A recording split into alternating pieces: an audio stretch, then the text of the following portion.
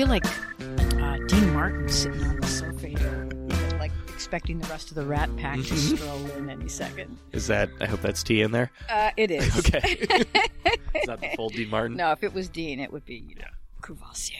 I actually heard that he wasn't much of a drinker, and they used to just put food coloring in the. Really? Yeah, that he was like a very sort of like straight family man. How interesting. Just played it up for the performance. Yeah. Wow. Yeah, that he might have been, of all of the Rat Packers, he might have been the best put together. Yeah. I mean, why have you scaled back the performances?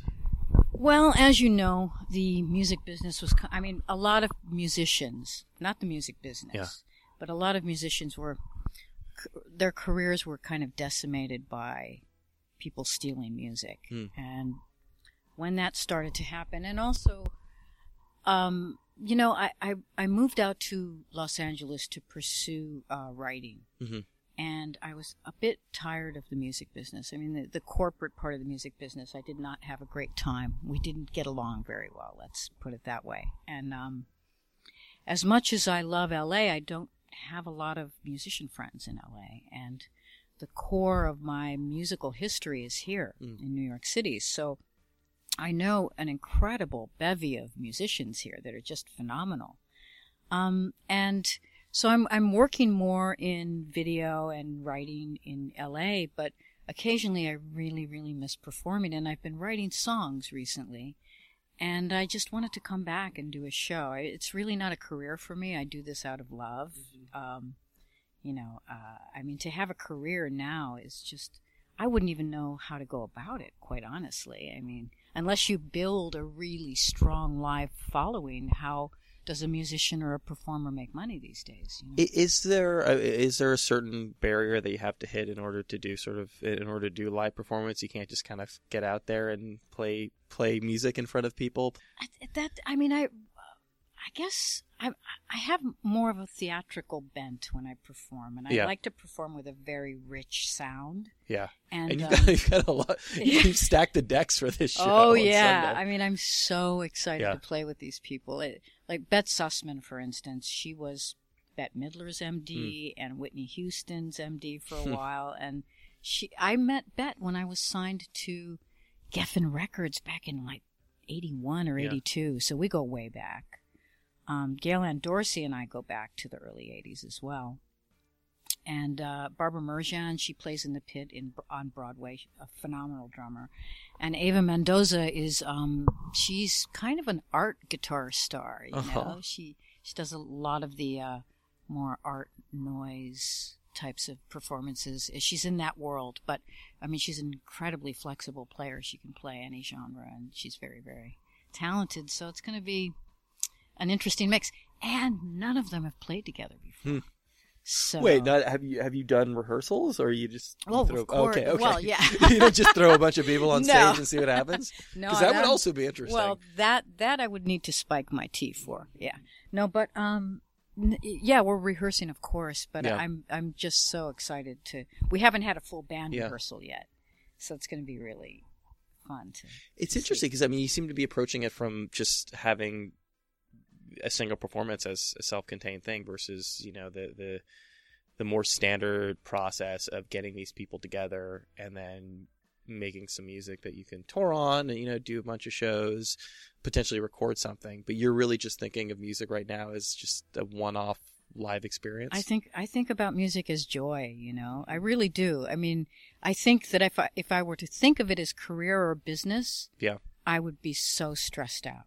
Because obviously you've been through that. I've been through it, and I'm not to say, listen, if someone comes up to me after the show and says, "You guys, we want to put you on tour, and we're going to give you so much money," I'm not going to say no. If somebody will do the heavy lifting for you, you'll be okay with that. You know, I mean, I don't have a manager, and I'm really doing this on my own steam and with the help of my beloved friends, really. So, but and also, you know, ageism does exist in the music business. I mean, if you look at all the major and indie record companies, they don't want to sign you if you're over like 25. Yeah. You know, they want to sign embryos. So it's interesting though. The flip side of that is a reissue. I mean, there's always a lot of interest around that if you can kind of get the right people together to put career retrospective. I mean, I've noticed that a lot of the things under your name are not particularly easy to find through That's Spotify. True. You know, I mean, that's true. Yeah, there is some potential for things to kind of fall in line. We had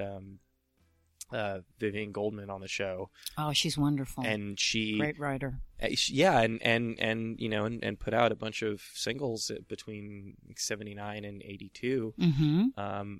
And by happenstance, somebody put out a retrospective, and all of a sudden, everybody is super interested in her music again. Yeah, that's so. great. There is a possibility for something like that. There's a possibility. Yeah. I mean, I just couldn't really take on the admin of that because it would just be too overwhelming with everything else that I'm doing right now. But I'm kind of open for whatever might happen. We're doing this in the spirit of love for the music, and for each other, and if something were to occur that brought it to another level, you know, we'll see. You know, I'm open for anything, really. Did you consciously leave music? I did. Yeah, I did. I left in about, I think it was 93. I moved to Los Angeles, and I had too many experiences. You know, it's interesting because we're in a very open time now in terms of LGBTQ rights, and as a gay woman in the 80s, doing music in the 80s, I mean, in retrospect, you have to remember that Ellen DeGeneres didn't even come out of the closet until the mid-90s. Yeah. So there was a lot of pressure from the record companies not to be authentic. Don't be who you are. Be in the closet, femme up, do this, do that. Because you have to be not only a sex symbol, but a sex symbol for heterosexual men. Is that? Well, yes, in part, yeah. And you know, not that the business was too phobic about it, but I did have to change certain lyrics to songs from she to he, and there were other instances where I was working with other gay artists, and they were being pressured to stay in the closet, and you know, it was just a little too much.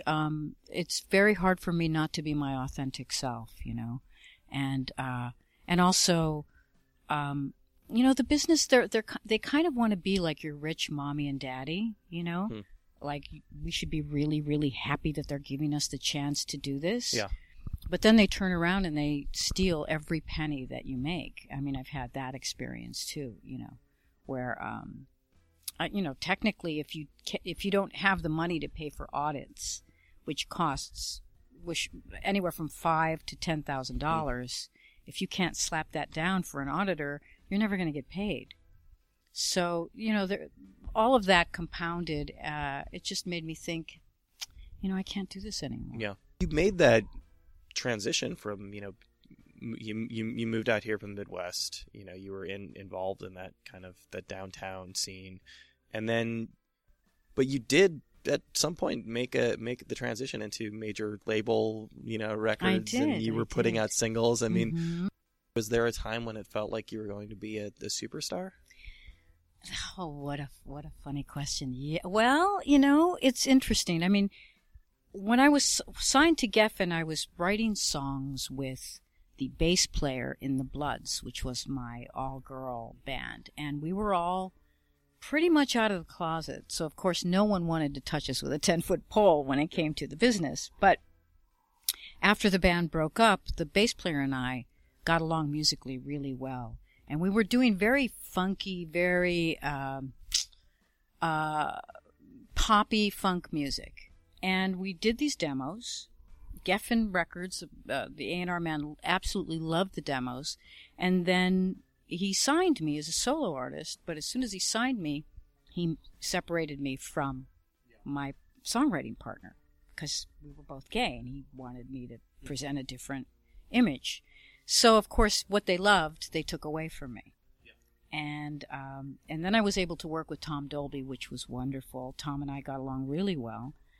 But again, the A&R man took the tapes and remixed them without Tom knowing anything about it. Yeah.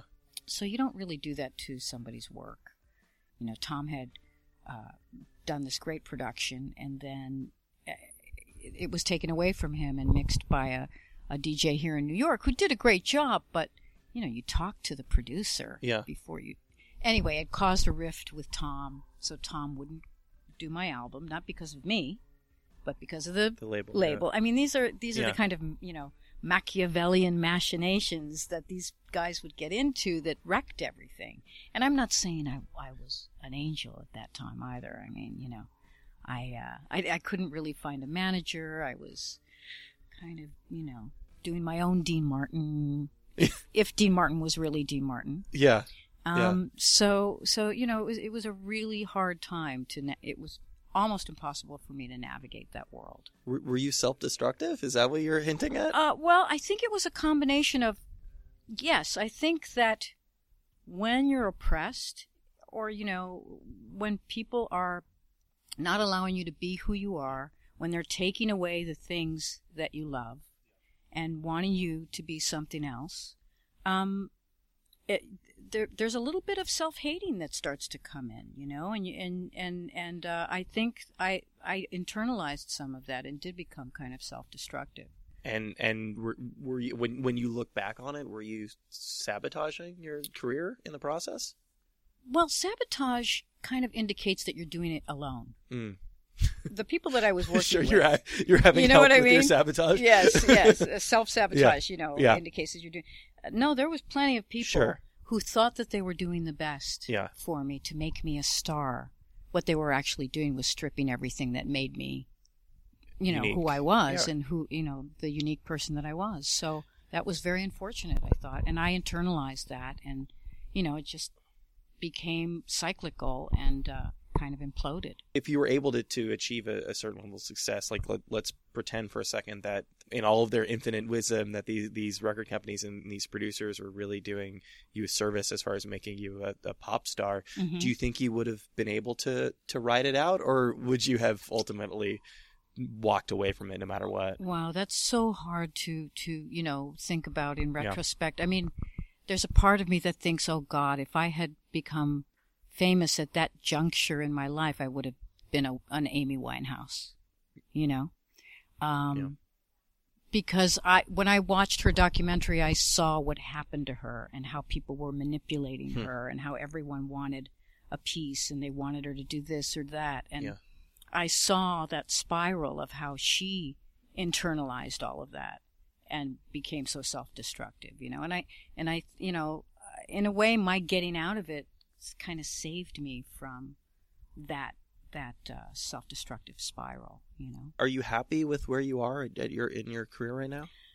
Well, yeah, I'm writing. Yeah. I've really developed my writing muscles, and I'm directing a little bit. I'm directing a web series right now. You've been doing that for a while, right? No, I directed a little bit in the past, but this is something that I'm very excited about. Okay. It's about a punk girls band.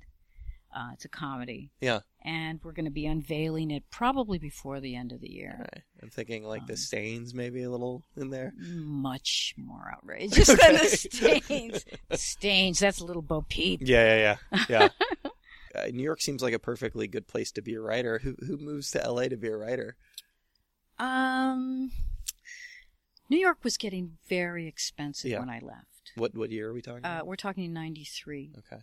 And I had... I'm like, 93, things were so cheap back then. I was moving out of one person's apartment, and I had gotten my own studio apartment in the West Village, and it was $2,000 a month. Okay. That was in 93. Yeah. And it was about half as big as this room. Yeah. And I thought, this is ridiculous. And I had a lot of friends that had started working in the commercial industry in New York, and they said, come on out, you can work, you can write treatments for directors, there's all kinds of things. You were thinking about film at the time. And I was, yeah. And I really wanted to learn directing and writing for film, and so I decided to make the move. Was music a natural bridge into filmmaking? A little bit, yeah, because I started writing treatments for music video directors. A lot of music video directors that were very, very popular then in the 90s were very busy. I mean, they were turning out, 5 videos a month sometimes. So they would employ ghostwriters to work on the treatments for them. Because, like, let's say that, at the time TLC needed a video. Did you write TLC videos? I'm not going to tell you which ones I wrote, but, they would bid, like, say, 3 or 4 directors, and each director would in turn get the song and have to write up a whole concept and scenario for the song. So the directors would call me and say, okay, let's work on this together, and blah, blah, blah. And they'd throw me the idea, and then I'd run with it for them on paper. So they would come up with the germ of the idea? Mostly, yeah. And sometimes I would extemporate, and sometimes they'd like it, and sometimes they wouldn't. I'm always interested in, particularly, I grew up watching music videos. Yeah. And I'm always wondering, particularly in those videos where they're not a very literal interpretation of the song, where that idea comes from. Is it kind of is a story built around a general vibe that you're getting with the song? I think that lately artists are more into coming up with their own concepts. In those days, directors were coming up with wonderful concepts, and sometimes working with their writers to dream up these wild concepts. I mean, really, I think of the 90s as the heyday of music video, because I think the most innovative videos were done during the 90s. So usually the idea would start with the directors. You did some writing for other artists as well at some point, right? Weren't you doing some you mean songwriting? Yeah. Mm-hmm. Yeah. That was happening. Let's see. I think it was in the 1980s. Yeah, I was writing for. Well, I co-wrote a song with Tom Dolby. I co-wrote a song for Sheena Easton. Yeah. Pointer Sisters, Arthur Baker, Jellybean Benitez. I did a lot diverse. In the dance. Yeah. Yeah, it was kind of diverse, yeah. And I also have co-written songs with Lydia Lunch, so. That's about as diverse as you could possibly get in that time frame. Precisely, yeah.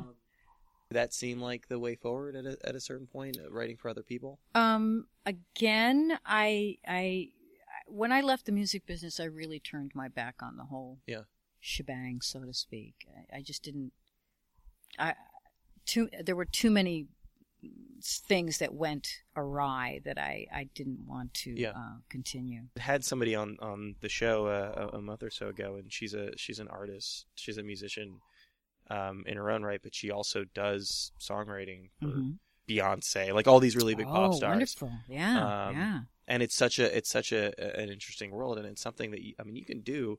You could have a tremendous career just kind of writing songs for these big pop stars. I know. I keep thinking that if I were to, I'm having this incredible personality schism where part of me wants to stay in LA, but all of my musical partners and people are here, here in the city, and I really feel like if I could somehow wrangle, living in both places, that I would probably get back into songwriting, because I've been writing so many songs for myself right now, but I also love to write songs for other people. So you're writing. I mean, you're writing. You're just not out performing.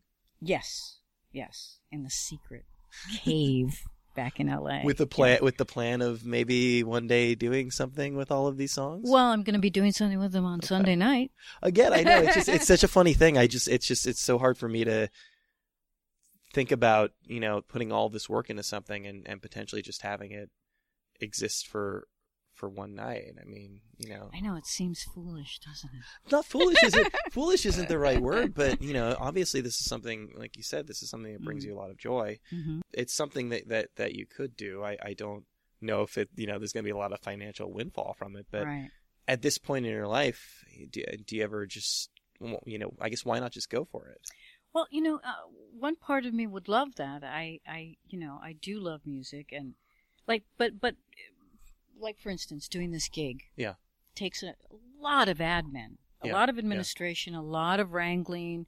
I'm probably going to be paying out of pocket for the gig because I don't have any sponsors. I don't have. You're paying the musicians. Yeah, I don't have a publishing company. I don't have a record deal. I don't have a manager. I don't have a sponsor. So, and the musicians I'm playing with, thank God they're friends of mine, because these are people that, they go on tour with the biggest names in the world and get paid these outrageous retainers, and and they're doing this out of love for me and the music.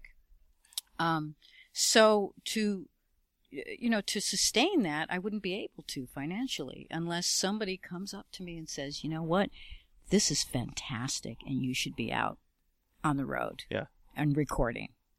And when that person comes and, says, I'm going to get you a record deal, I'm like, okay, let's talk, At a certain point, you do have to maybe make the conscious decision to kind of divorce yourself from being too much in the business of music or whatever art you make, right? I mean, that's something that you risk when you get into the back end of something, when you get into songwriting, or if you go work for a record label or something. I mean, it's really easy to strip all of the joy and the romanticism out of something when it turns into a business. Yes, true.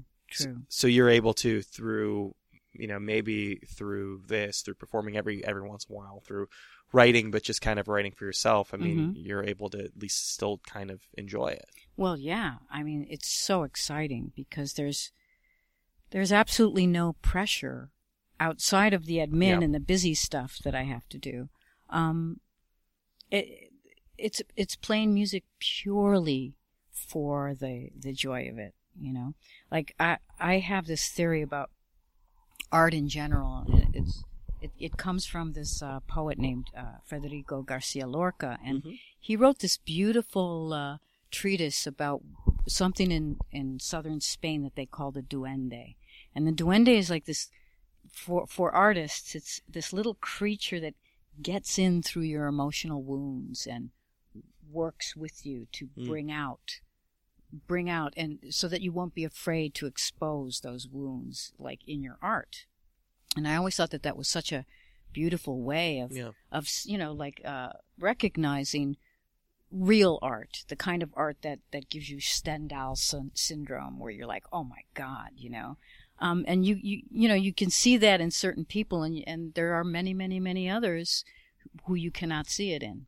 And one of the things that I find very disheartening about popular music is with the recordings, are the way they're processing voices in a way that squashes every dynamic out of it. They just slap these compressors, auto-tune and all this stuff, and they take out all the emotion and the dynamics of the voice. And art is about our pain and our joy, and like all of that mush that we wallow in. That's what moves people. If you can expose that in your work, then you're moving people. Then you're making people see the universality of us all, because we all have our own wounds, but those wounds are very similar.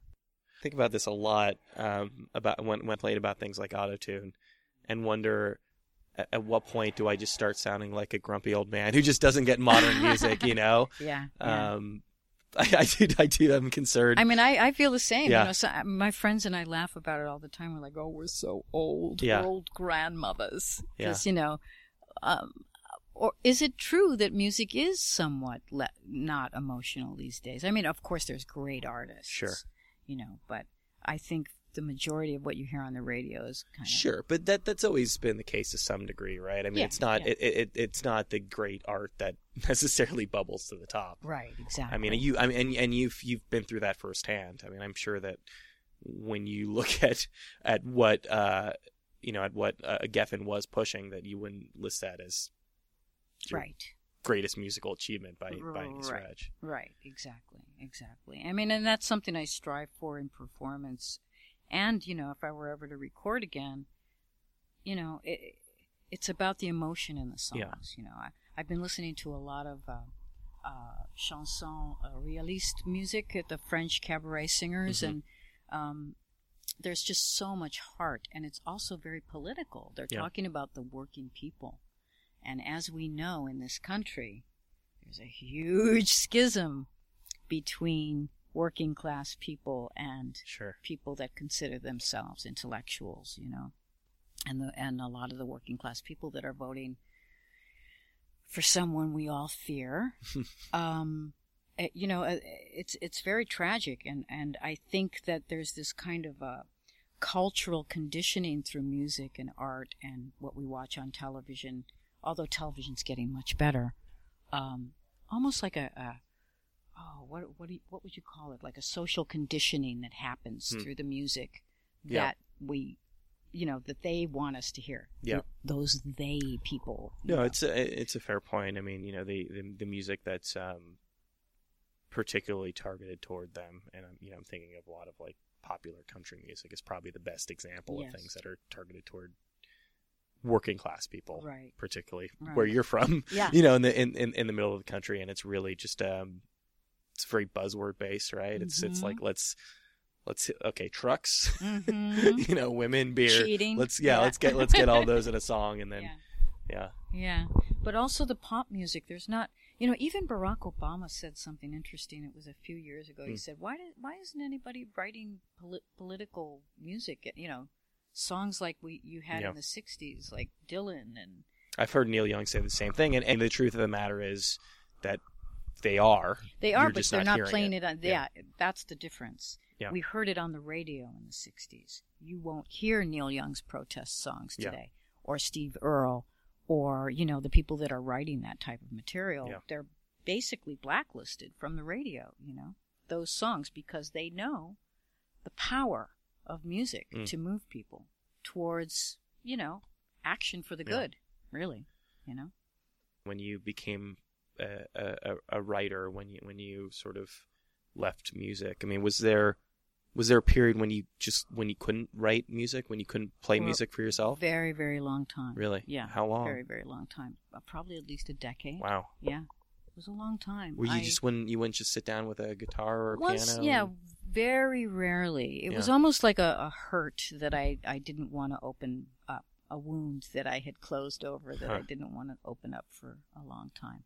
And I got into it vicariously through being in the music video world, for instance, but I didn't want to go there. Yeah. I still associated it too much.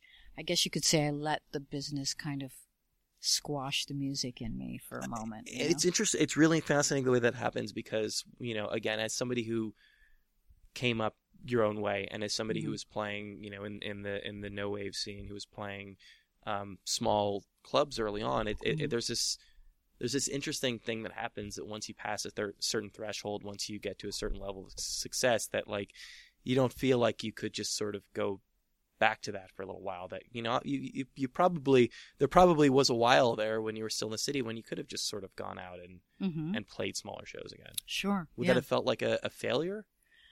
Not necessarily. I mean, I was singing right up until I left New York. Mm-hmm. I was working as a background singer for a while too, which was wonderful. Yeah, you had some cool gigs. Yeah, it was fun. Tears for Fears. Yeah, I was on the road with Tears for 9 months. Yeah, and Debbie Harry. Debbie Harry opened for us, so I got to sing background vocals for her too, which was really fun, And then I sang background vocals for Sophie B. Hawkins for her first tour. Yeah. And then right after that was kind of when I decided, I got to get out of here. But that's an interesting transition too, and from the same, if you look at it from the same point as far as sort of scaling back could potentially be perceived as a failure. I mean, did you feel like moving from singing your own songs, being having a solo career, to being somebody's backup singer? Did that feel like a step down? Well, it didn't necessarily. I mean, it was kind of disheartening when I lost my Chrysalis deal. Yeah. And there was something that happened that, like, I can't really talk about publicly, that had to do with let's just say that when Trump did the second debate with Hillary, I was triggered. Yeah. Back to some memories of how I was treated in certain instances by men in the music business. Yeah. And the Chrysalis thing, something happened where, I was dropped. Let's just put it that way. And it had nothing to do with me. Yeah. It had to do with somebody else's I mean, bad behavior. Obviously you're speaking abstractly. Now that you've said that, I can completely understand just not wanting to be in music at all at that point. Yeah, I mean, let's just say a lot of women were triggered by that second debate because there was that physicality of Trump kind of stalking Hillary physically around Yeah, the stage, yeah. and it was very triggering for Yeah. for so many women. I think millions of women came out to talk about experiences they'd had. When did the Chrysalis thing happen? Versus, was between your solo and doing the backup? Well, yeah, I had an album come out in 1988 that they wouldn't promote. They dropped me right when the record came out. Yeah. And I didn't think it was my best effort, that's for sure. But again, there was a lot that happened with the record company. Like, I was working with the guys from Scritti Politti in England, and I absolutely loved working with them. The problem is, they take a long time in the studio, and it was getting very, very expensive. So we ended up coming back to New York and doing the record here in the city. But so when I left that, the woman that was working as the head of publicity at Chrysalis was married to Kurt from Tears for Fears, and she said, "Hey, listen," and she was very sympathetic about me being dropped. She said, "Do you want to come out on the road with Tears? You should audition because they're looking for singers." And I was like, "Sounds pretty good to me," So there's something to be said to do backing vocals on a huge tour like that, because you don't have the responsibility of having to go out front and deal with all of the accoutrement that goes with being the front person. You can just enjoy the music. And it was beautiful. I mean, we were playing for sometimes, I think there were as many as 20,000 people at these stadiums in Brazil and Sao Paulo, and it's just fantastic. It's a world I don't know. I don't know anything about that. The backup musician. I mean, I assume it helps when you're working for a band like that, or when you're working, with Debbie Harry, and it's like good music. Yes, probably a big part of it. Fun. What is a night like for a backup singer? Well, it's just it's really exciting. Like, you're kind of like a family when you're traveling, especially for that long of a time. You really get to know each other. There's no don't talk to the band. What do you mean? Well, like you guys over here, please don't socialize with the band. Oh, you mean the backing singers? Yeah. Oh, God, no. I feel like it's probably the case on some tours, Well, just maybe it is. Yeah, I don't know. Yeah. Well, it wasn't on our tour. We were all very, we had fun together. Yeah. And, I mean, it was pure excitement, I mean, it does wear on you after a while, because you're staying in hotels, and a lot of the time you're traveling on buses, and it can get exhausting at moments when you're doing 5-6 gigs a week, all that traveling. Yeah. But you're well taken care of. I mean, on a tour like that, 5-star hotels, and it's pretty cushy. So that would have seemed like a good time for you to have just sort of severed completely. Having gone through what you went through. Mm-hmm. You were still thinking about staying in music at that point? I was on the fence. I was enjoying the tour. I was, it was basically going from being dropped by my record company to going to full-time employment. Yeah. Which was lovely at that juncture, And when you're on the road, you don't have time to think about writing songs. And then I went straight from the Tears for Fears tour into the Sophie B. Hawkins tour. So it was kind of one thing after another. Yeah. And then when the Sophie tour ended, I just felt LA was calling me, and I didn't want the pressure of having to start all over again, write another body of material. Yeah. Look for a manager, look for a record deal, look for a publishing deal. Even though, like you said, it wasn't your best album. I mean, to have spent all that much time on something, and to just have it, to realize how ethereal these things can possibly be. Oh yeah. Again, even if you weren't as committed to it as other things, I mean, it's got to be completely heartbreaking. Oh my God! Well, the record I did with Scritti Politti, which I absolutely loved, it's called When It's Over. It was never released. You can't get it. I mean, you can't find it anywhere. It was never released. Yeah. And that had something to do with some business thing about the guys, because 2 of the guys are American, working in England without visas or something. There was some legality that the record company failed to cover, which meant they couldn't release the record. So, these are the types of things that kept happening, and, it was just a shame. But actually, I am doing a song from that album on stage Sunday night. You must think about this every so often when you're writing or prepping a show that, again, like you said, there certainly the opportunity to make money isn't as readily available as it was before, but technology has shifted things to such a point where you could, if you invested yourself in it, you could get your stuff out there and you could start building up that following. I mean, is it just that at this point you don't want to have to rebuild everything? Well, I'm not adverse to the idea. Yeah. If I had a great manager who wanted to help me and thought that there was a possibility at my age that that something could happen, I would probably do it, But it really has to do, you cannot do this alone. It's just, and I'm a solo artist.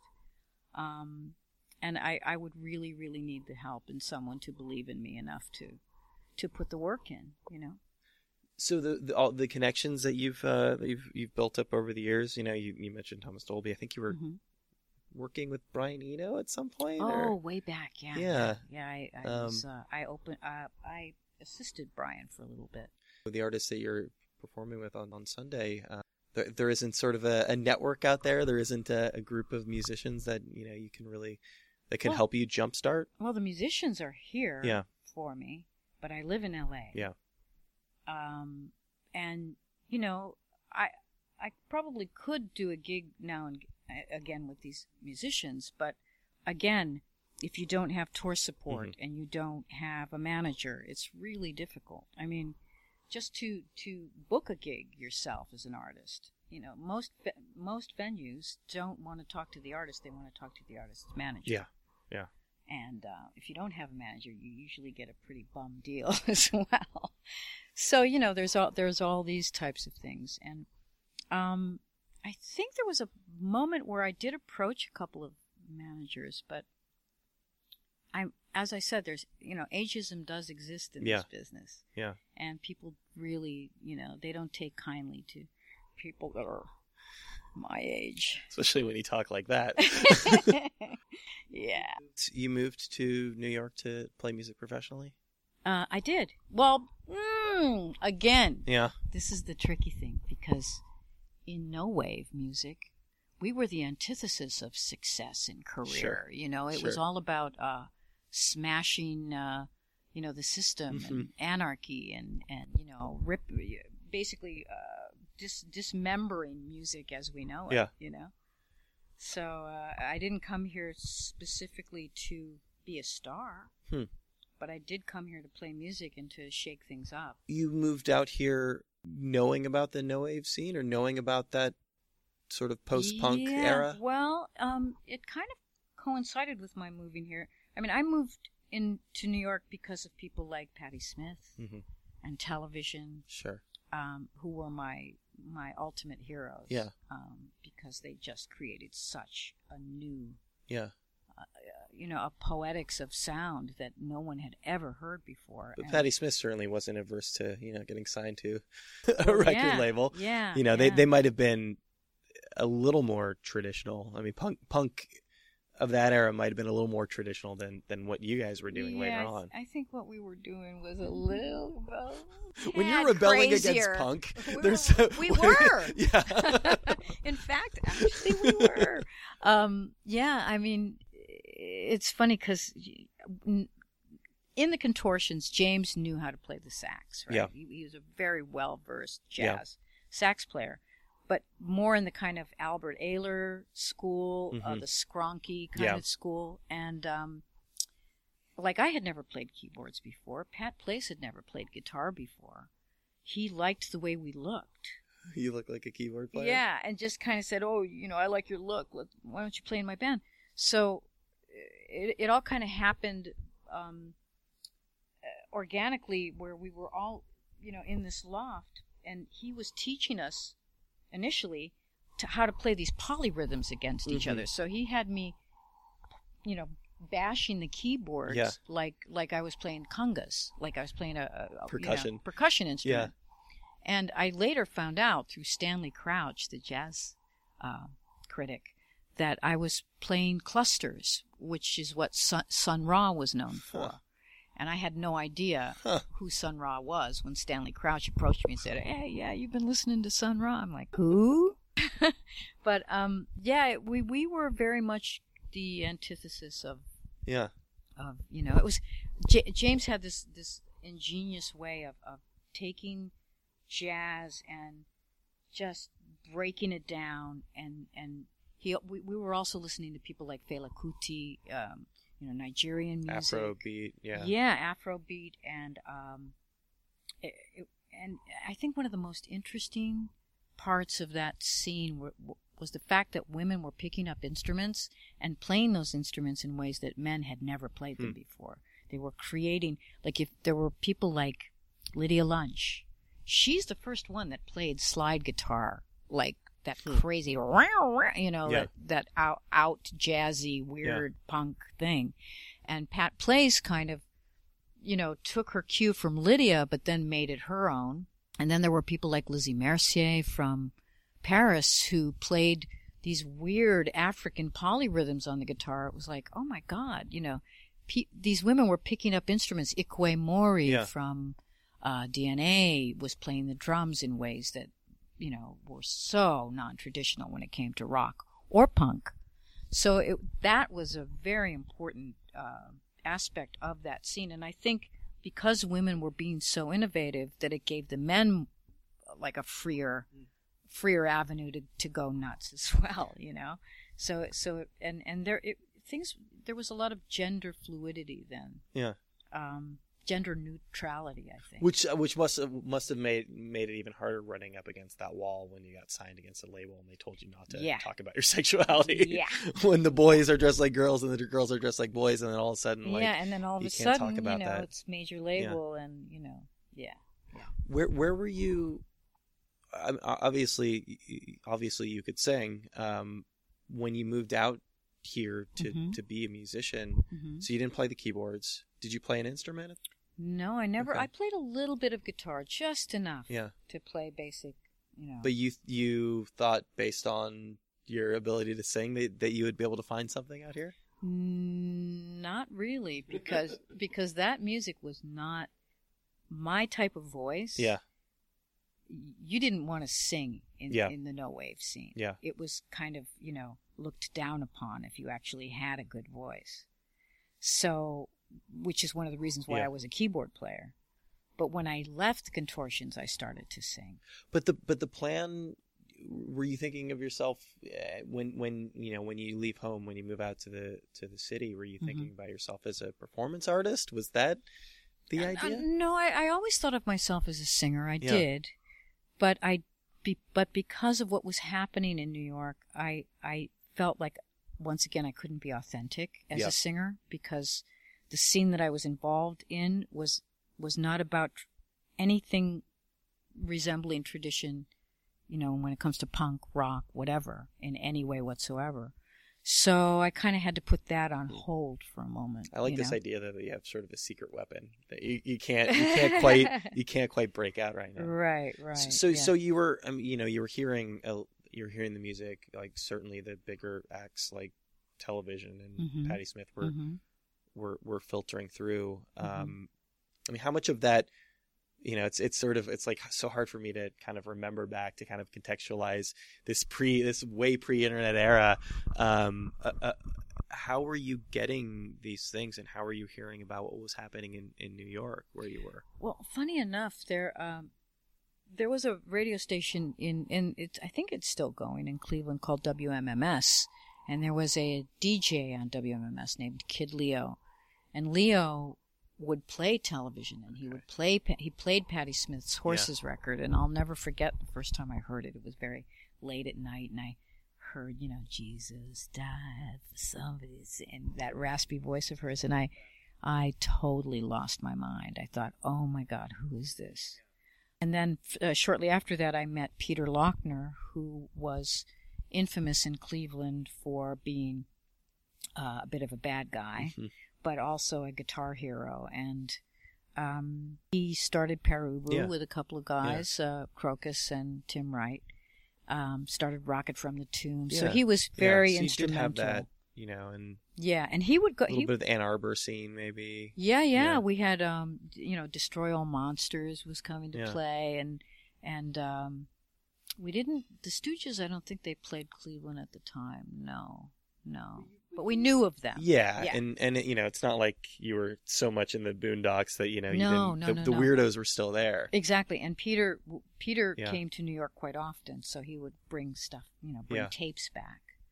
And then when I was in a band with Peter right before he passed away, and it had always been our plan to move to New York anyway. Okay. So when he left the earth, it was time for me to leave Cleveland, Yeah, I was talking to somebody about this recently, of that sort of like that moment when you feel like you found your tribe.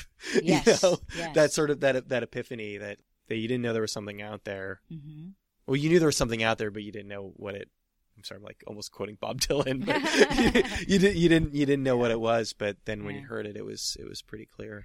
Well, yeah, because again, that there were so many aspects of the people I was meeting that were just drew me in. Yeah. The gender neutrality, the anything goes sonically and musically, the ideas of mixing theater, with music. And one of the things that would really attract crowds with the Contortions is that we would play these very sharp bursts of songs that were just hellacious, sonically. And James was very theatrical. And I don't know if he had heard about Iggy doing kind of self-lacerations with the Stooges in Detroit, but he would find the most attractive girl in the front of the stage in the audience, leap into the audience and start making out with her. The boyfriend would of course yank James off and start pummeling him, and there would be these fisticuffs going on in front of the stage. And George, the bass player, George Scott, and I would leap off the stage into the melee in front of the stage. So there'd be like a brawl going on. We'd all be like, punching the guy for attacking James. And the rest of the band would be playing this like incredibly furious rhythm, at breakneck speed on stage. And everybody would just go bananas watching this extraordinary, thing that was happening. I want to point out the fact that for those listening to the audio, that you're about 5'0" nothing. Yeah. I mean, that must have been a sight at the time. Yeah. Are you five? I'm 5'0" nothing. Yeah. Five. Yeah. Like you. I mean, did you feel like you had something to prove? Well, kind of. I had a chip on my shoulder about as big as Avenue A in those days, but I loved to brawl in those days. I had a lot of anger. Yeah. How old were you when you moved to New York? I was Actually, I was 22. 22. Okay. 22. Okay. Yeah. And you knew you were gay at the time? I did. Okay. Mm-hmm. Was that a part of why you wanted to move to the city? Not really. Yeah. Not really, because again, when I got to New York, even though I think essentially I identify as a gay woman, there was the gender neutrality. Just people didn't think about gay, straight, cisgender. He, she, they. It was really kind of whoever you were attracted to. But that must have been freeing. It was very freeing. I mean, the fact that we didn't have any strictures or sometimes, and I think it's very important for LGBTQ people now to have, to define if they need to define this or way. to feel like they belong, or to feel But at that time, it would have felt like garments that we couldn't fit into. Here's garment A, B, and C, and you have to fit into these specific things. And none of that existed then. So if you wanted to sleep with a boy or a girl, it didn't really matter. Yeah. And people didn't, they didn't really identify. It was just neutral. was that the case where you were from? Were you? No. Okay. Cleveland was a very, very misogynistic scene for women in music and in art. Yeah. Most of the guys in Cleveland, there were a couple of exceptions in the music scene, Peter being the main one because he really fostered female musicians and loved playing with female musicians. And there were a couple of others, but for the most part, it was really looked down upon. Like women can't play rock and roll. They don't have any balls. No, guys would say that to me, it was just insane. That's literally accurate. That's true. But there must have been, and you were clearly, in a sense, kind of embracing this. I mean, they're in a way. I almost don't want to say this. I don't know if it's almost condescending, but say it. Well, no, but just that, there's in a weird way, there's kind of something empowering in the idea of us versus them. That this idea of sort of I was interviewing somebody the other day, and she was talking about she's from New York. She's a cartoonist, a graphic novelist, and she moved down to Savannah, and I jokingly compared it to Straw Dogs. You remember Straw Dogs? The Sam Peckinpah movie, yeah. Oh, yeah, with Dustin where Hoffman. He moves to the small town. I think it was in Ireland, and they're breaking into the but in a way maybe there's something kind of empowering of being kind of that small group of weirdos, surrounded by people who think differently. Right. Yeah. Yeah. Well, it's interesting though, because the Lower East Side and the East Village in those days, there were about 200 of us roughly. Yeah. And we all kind of knew each other. Yeah. And we were all in the arts. Yeah. And I guess you could say we were kind of like a big gang of renegade anarchists in a way, Was so what year did you move out here? I moved 77. 77? Son of Sam year. Yeah. Oh, wow. That, Summer of the Blackout. Yeah. I mean, it was crazy. Yeah. New York then. Where was... So after, falling in love with television and Patti Smith, and what state was all of that in when you got here? What state was that sort of early, that CBGB scene? Patti already had her record deal. Yeah. Television was signed. A lot of those bands. She was already doing the Bruce Springsteen thing. Well, I don't think she was doing Bruce yet, but they were all all the bands were signing to Sire, and Mars. Suicide was playing, and I think Suicide were the granddaddies of no wave, really, because really early electronic too. Yeah. What Marty Rev was doing on synthesizers, no one had ever done before. Yeah, and I always think of it as again, here I go with my ridiculously literary references, but Antonin Artaud wrote this book called The Theater of Cruelty. And you lost me on that one. And in it, he kind of prophesied that there would be these electric instruments that would create disturbances, and he wrote about it in such an eloquent way. But what Marty and Alan were doing with Suicide, to me, was the theater of cruelty, because it was this sonic assault. But at the same time, it was very seductive, and it was, oh God, which he had Frankie Teardrop. Yeah. I mean, that song, if you listen to that song. That's a rough song. And when Alan and Marty would play, the it would be turned up to 11 on the volume, and Alan would stand there very, very still, it was complete stasis with this thrumming synthesizer. And suddenly he'd stare out at the audience, just still. He'd take the microphone stand and bang it on the ground and start to, literally look like he was going to attack the audience. He never actually attacked them, but totally menacing. And that song, it starts off really quiet and just builds and builds for. Yeah.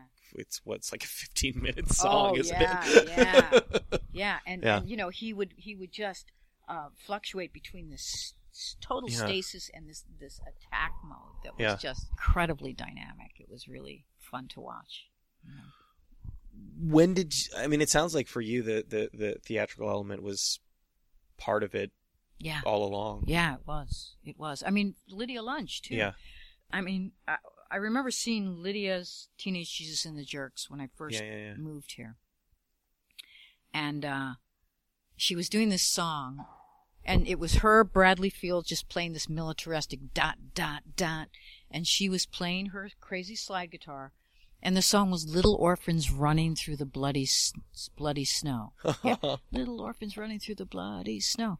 And I thought, oh my God, that's just kind of like who we all are. These kids that came from, some of us came from broken homes, some of us came from art schools, but it was this seemingly disparate group of people that came together. That it was almost like Pasolini's Ragazzi or something, it was very magical, very magical. It's like the Island of Misfit Toys. Yeah. And just that kind of like exercising your demons through the music and people relating to that, kind of relating to it and also feeling that catharsis as they were listening and watching this. I guess one of the things that's sort of hard for me to contextualize, and part of this is because, I moved here, I mean, it's a long time ago now, but I moved here in 2003. Mm-hmm. And the idea of moving to the city without a plan at this point is kind of crazy, right? It sure is. Yeah. But it's from the sound of it, you never had any doubt that you would, or you never had you didn't have that sort of that fear of getting up in front of people. You just sort of, sounds like you just kind of just went, you moved here and you found your people and started performing pretty quickly. Yeah. And also, that was a time when artists could come to the city and get an apartment for $50 a month, So you didn't really have to work. Yeah. You could, and you also made more money. The venues paid more money then for bands. So if you got a good crowd in, you would get paid fairly well. And because the city was bankrupt. Yeah. So rent was really cheap. Food was really cheap. You could live very comfortably on very little money and devote all of your time to your, making music, making art, theater, films, whatever. I mean, now I feel so bad for young people who, aspire to do anything artistic that's not corporate, because, I mean, if you were to move here today and you're 20, 21, 22, you have to, unless you have parents, very wealthy parents who will pay your bills, you're living 5 people to an apartment, I hear, and working a corporate job just to pay your rent. When you moved here, when you were at 22, was there a backup plan? No. No? No. It's just dive music? In. Yeah. Did you wait tables or? I actually worked at bookstores. I worked at the Strand for a long time, and that was kind of the go-to place for artists where all from the weirdos Detroit worked. And Cleveland. And, it's where all the weirdos there was like an Upper Midwest like triangle or something, like an exchange program. Yeah. That's funny. A lot of people from the Midwest ended up at the Strand, and then there was a bookstore on Spring Street that I worked at for many years. Well, not many years. I think 2 years, perhaps. Yeah. So what writing wise, what are you working on now? Well, right now I'm working on this web series. Oh yeah, you mentioned that. Yeah. And I'm writing music for the band that I put together for the web series, which is really fun. That's really, so you're basically kind of building a little world. I mean, it's kind of like a Spinal Tap type of thing. Okay. A little female. Like mockumentary. Mm-hmm. Yeah, it's really, really fun. So you were able to sort of find, I mean, you're doing it on the internet, so you were able to find an outlet. Yes, recently, yes. Yeah. And this is the great thing about starting off as a web series, because you have the freedom to do whatever you want. Yeah. Again, you don't have anyone telling you from, a cable network or whomever that you can't do this, you can't do that. Yeah. So if you build your show and you build an audience and the material is actually good, Yeah. you can eventually get picked up by, Netflix or whatever, and you've already built your show, your style, so they can't really mess it up too much because you're going to them with a built-in audience, Is it semi-autobiographical? Not really, Yeah. although I must say that the lead singer, she's my muse. She, I think she has a little bit of me in her. It's the character. Is it contemporary? Yes. Okay. So you had to... Well, basically it's about a band of girls that consider themselves punk, but the lead singer has a grandmother who was in the no wave scene. God, grandmother. Granny. She has a Yeah. coke snorting granny who's Yeah. a riot. And so the band is very enamored of all these things that we're talking about. Yeah. Through the grandmother and it's a way for me to actually work in guest appearances by all the great women I know in music. That's great. Like Lydia. Yeah. Maybe Kim Gordon. Get some guest people in there. So right now you consider yourself a writer above all? That's your main that's my main Yeah. my main thrust right now is Okay. writing and creating and songwriting too, because one of the most exciting things about doing this web series is it's kind of responsible for me doing this gig because it brought me back to music Yeah. and the joy of that and working with musicians and it's so joyful. You have It's amazing. three distinct things that you do, and you finally found an outlet where you can do them. Yes. You can do them all. Exactly. And I think it's hilarious and awesome that you cut your teeth as a director on Playboy. Oh yes, you know that. Uh-oh. I did. It's all that's Uh-oh. the good and the bad of the internet is it's all right there. Yeah. Well, that's kind of. I mean, the way I got involved with Playboy it was very very sneaky way. Yeah. They wanted to. There was a producer, a female producer, who wanted to do a show of erotica from a women's point of view, and Playboy wanted to produce it. Huh. So she got 12 female directors and writers in a room together to pitch these stories of erotic stories, and Playboy went for it. And we did this thing called Women's Stories of Passion. But as soon as we started to direct the episodes, Playboy stepped in and said, okay, you can't show men's this, you can't show men's that, you can't, So again, it was all about the male gaze. They wanted they wanted full frontal on the women, but, showing a guy's posterior was like... They wanted erotica for women from the male point of view. Yes, they did. Yes, they did. Erotica for women by women from a male point of view. I mean, it was insane. Yeah. But and basically, I figured out why. We figured out why is that I guess men don't want to watch erotica together if they're not homos, because if they're watching a guy's butt or other things. That Sure. They don't want their friends to think that they're aroused by that. So that was the reasoning behind this craziness. But that was a good spot for you to learn how. It was a great spot to learn the ropes. I had done a little teaser for a film that I had written that I wanted to direct, but it was a gay film and I couldn't get financing for it in 95. So this came up. She saw, the trailer that I had put together, and so I was hired, and then really learned how to direct via that show. And then Playboy asked me to do a feature for them, and I did kind of like a Midsummer Night's sex comedy type feature for them, which really taught me a lot. Mm-hmm. For like I think our budget was like $350,000 or something, but the film did very very well for them. So that was good. But and then I just started writing primarily. Let the directing go for a little bit because people don't take Playboy seriously.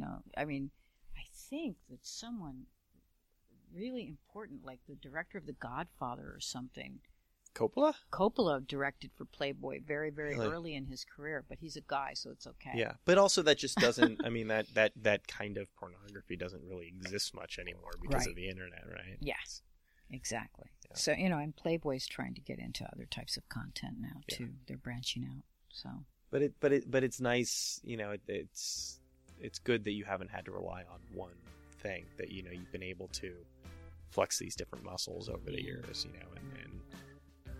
And when something comes up, you'll be more than happy to jump on it. Right. Yeah. I mean, I don't get bored. Yeah. Let's put it that way.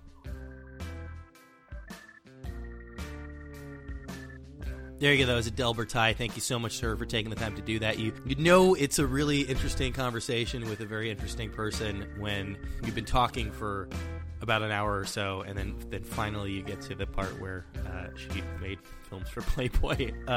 Just a completely fascinating career. Really, really enjoyed that talk, and a lot of interesting insights into musical scenes that I'd mostly kind of known about in passing. No Wave, the Cleveland scene at the time, things like that. She just bridges so many fascinating different worlds. Thank you so much to her for taking the time to do that. You can check out more of her stuff at her website, adelebertai.com. That is the best place to get all of her latest goings on. Also, right after that conversation, I went to go see her perform at La Poisson Rouge with Esther Ballant, another former guest of the show, and oh my God, I hope for everybody's benefit out there that she does more live performance because she was just completely dynamite.